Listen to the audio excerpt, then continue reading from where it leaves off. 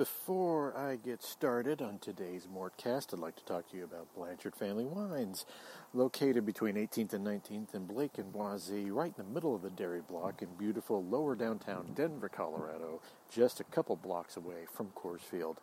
Do you like wine? Do you like Pinot? Do you like, say, a rosé? Do you like some white wines? Do you like some Rieslings? You know what? Do you like wine? Go to Blanchard Family Wines. They are pretty much the best experience you can have in Denver to enjoy the atmosphere of being around great wine and also a great serving staff, a great knowledgeable serving staff, people who will treat you right and give you the best possible atmosphere you can have while enjoying your wine. They opened up in late 2018, and they have been going strong ever since. They have their own they have their own vineyards in the Russian River Valley in California, and it goes directly from there to Blanchard, and it basically gives you the best experience you can have without being in California or driving 250 miles to Grand Junction, Colorado. Blanchard Family Wines, they are on Instagram and Facebook under Blanchard Family Wines. Once again, they are located between 18th and 19th in Blake and Boise, right in the middle of the dairy block in beautiful lower downtown Denver, Colorado, just a couple blocks away from Coors Field. When you go in, just tell them Jeff Morton from CSG Podcast sent you. What is up, everybody? Thank you all for joining me on the latest Mortcast, part of the CSG network. Today is a regular Mortcast, and we're going to be talking about the Nuggets. Oh, the season is upon us. It is right upon us. I'm to the point now where I've been doing this for so long, and when I say doing this, I have been covering the Nuggets since 2009, and I gotta say that after 10 years, the off-season goes from I can't wait for media day, and it turns into, oh God, where did the off-season go? That is 100% what it is for me right now. This off-season seemed to have has gone by extremely fast. And but at the same time, I am looking forward to this new season and to see what the Nuggets have up their sleeve and what they can give us for the new season. I was not able to go to camp. I have got some things I will explain later going on in regards to my brother and his chemotherapy and his treatment for leukemia. And I will be explaining that later. It's going to be a process that involves me. And I'm going to be doing some things tied to that are pretty neat. I'll get into that in a couple episodes. But coming into this year, this is the first team with expectations the Nuggets had, basically since Carmelo Anthony was here. Let's be honest with you, the teams with Ty Lawson and Danilo Gallinari did not have any expectations. Some expectations were elevated with Andre Iguodala after his sudden trade to the Nuggets in August of 2012. And but that wasn't near what these expectations are. That team came out of nowhere, kind of like last year's team, but no one expected that team to win 57 games. This Nuggets team is different. This Nuggets team is basically, I have not seen expectations like this since 2009, 2010. And that Nuggets team went to the Western Conference Finals.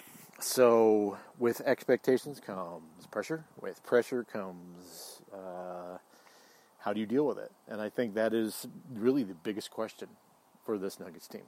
How do you deal with the pressure of having expectation? It's very easy to surprise people. It's very easy to come up and have nothing, expected of you in order to advance and become a team that wins 54 games out of nowhere, kind of like the Nuggets in 2013. Winning 57. But this team is a little different because it just feels more sustainable. The trade of Jeremy Grant to Denver kind of solidified an issue and kind of made it better, an issue that the Nuggets were having, specifically the lack of rim protection. Paul Millsap is in basketball terms, fairly old. And Nikola Jokic is not a leaper and a rim protector. He is a better defender than people give him credit for. I know that sounds like a Nuggets company line, but honestly, if you look at him, he is a better defender. He's never going to be, a rim protector, but he is not as bad a defender as people think, And I think that just people look at him and say, big, slow, white guy, and they think, okay, forget about him. But he is smart, and he does know where to be on the court, and that is part of it. But knowing that his actual his shortcomings involve rim protection, having someone like Jeremy Grant coming in and helping out with that, and him being able to solidify that aspect of the defense is going to be invaluable, specifically when it comes to spelling Paul Millsap. Rather than having Mason Plumlee come in and play with Nikola Jokic, having Jeremy Grant come in with Mason Plumlee adds a different element to it. You become a defensive second unit rather than a offensive second unit, and it's good. It'll be interesting to see how the Nuggets sprinkle in these lineups. The biggest thing, though, is the apparent health and we'll say the expectation that has been desperately tried to being tamped down by the Denver Nuggets, but it was kind of elevated by them after here's some context here. We talked about this on CSG, or the Mortcast, during the offseason, so we're around free agency. The Nuggets had every expectation, and Tim Connolly addressed this at Media Day. Nuggets had every expectation to go after some free agents.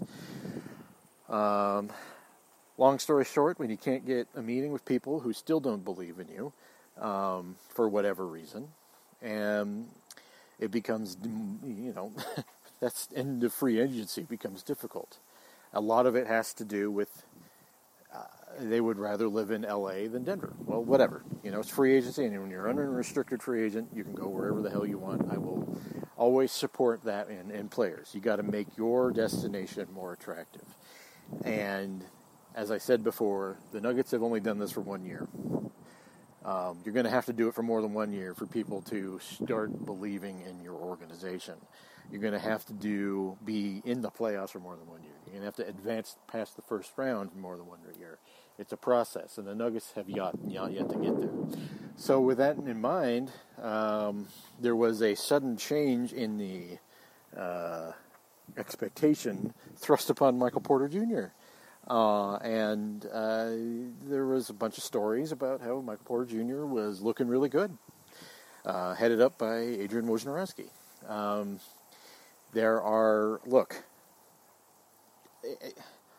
Some of this is that despite the Nuggets tamping down expectations, after they raised expectations after free agency didn't go the way they wanted, there's a difference between that and what people see. There's videos coming out with Michael Porter Jr. shooting half-court shots and doing slick dunks and being part of an offense and cutting and getting nice behind-the-back passes from Nikola Jokic, and it raises expectations. The Nuggets' future does not hinge, this year specifically, does not hinge on Michael Porter Jr., but if he pounds out the way that people think he will, it will shoot them into another level that we have not seen. Keep that in your brain as you are watching the Nuggets, specifically early part of the season. If we get to watch the first part of the season, and I have every expectation they'll eventually, Altitude and the Big Three networks will eventually get this figured out. But I would be, based on people I've talked to, it's going to be a process, and some people need to realize certain things on both sides in order for this to get done, and this may take the NBA and NHL intervening and saying get a deal done. So hopefully, for the sake of the people who are the Avalanche are already playing, and the Nuggets who will begin their season soon, hopefully these things will get worked out so people can, actually watch the games.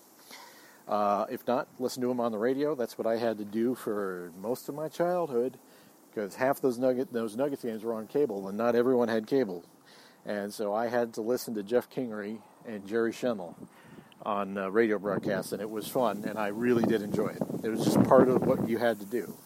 But anyway, I digressed. Michael Porter Jr. is a wild card among wild cards, and I personally I don't have a ton of expectations beyond hoping that he flashes. That's it. He is not your typical rookie. He's kind of like Ben Simmons a couple years ago. He's not your typical rookie. He is a guy who's really in his second year and got to watch an NBA team up close and be around the structure of an NBA team and got to travel with an NBA team and learned what that was about. He hasn't played, but he has also been around the team, and that has been experiences invaluable.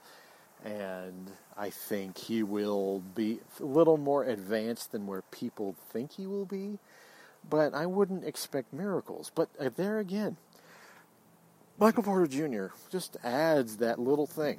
They have a gaping hole right now at the small forward spot. Will Barton was expressed incredulity that there was an open competition for the small forward spot. I am a bit surprised that he would feel that way based on his own performance last year.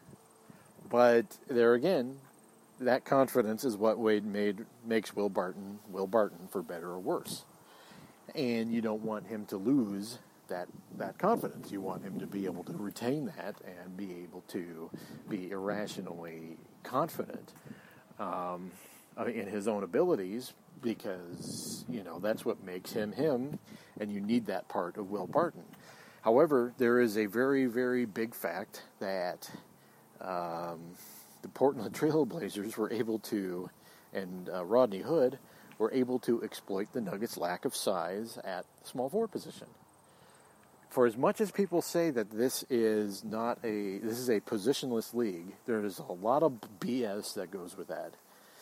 And a lot of that had to do with the decline of the centers and the way that the Miami Heat played from 2010 to 2014. The league is going back to positions, largely. And what's happened is that those positions are getting bigger.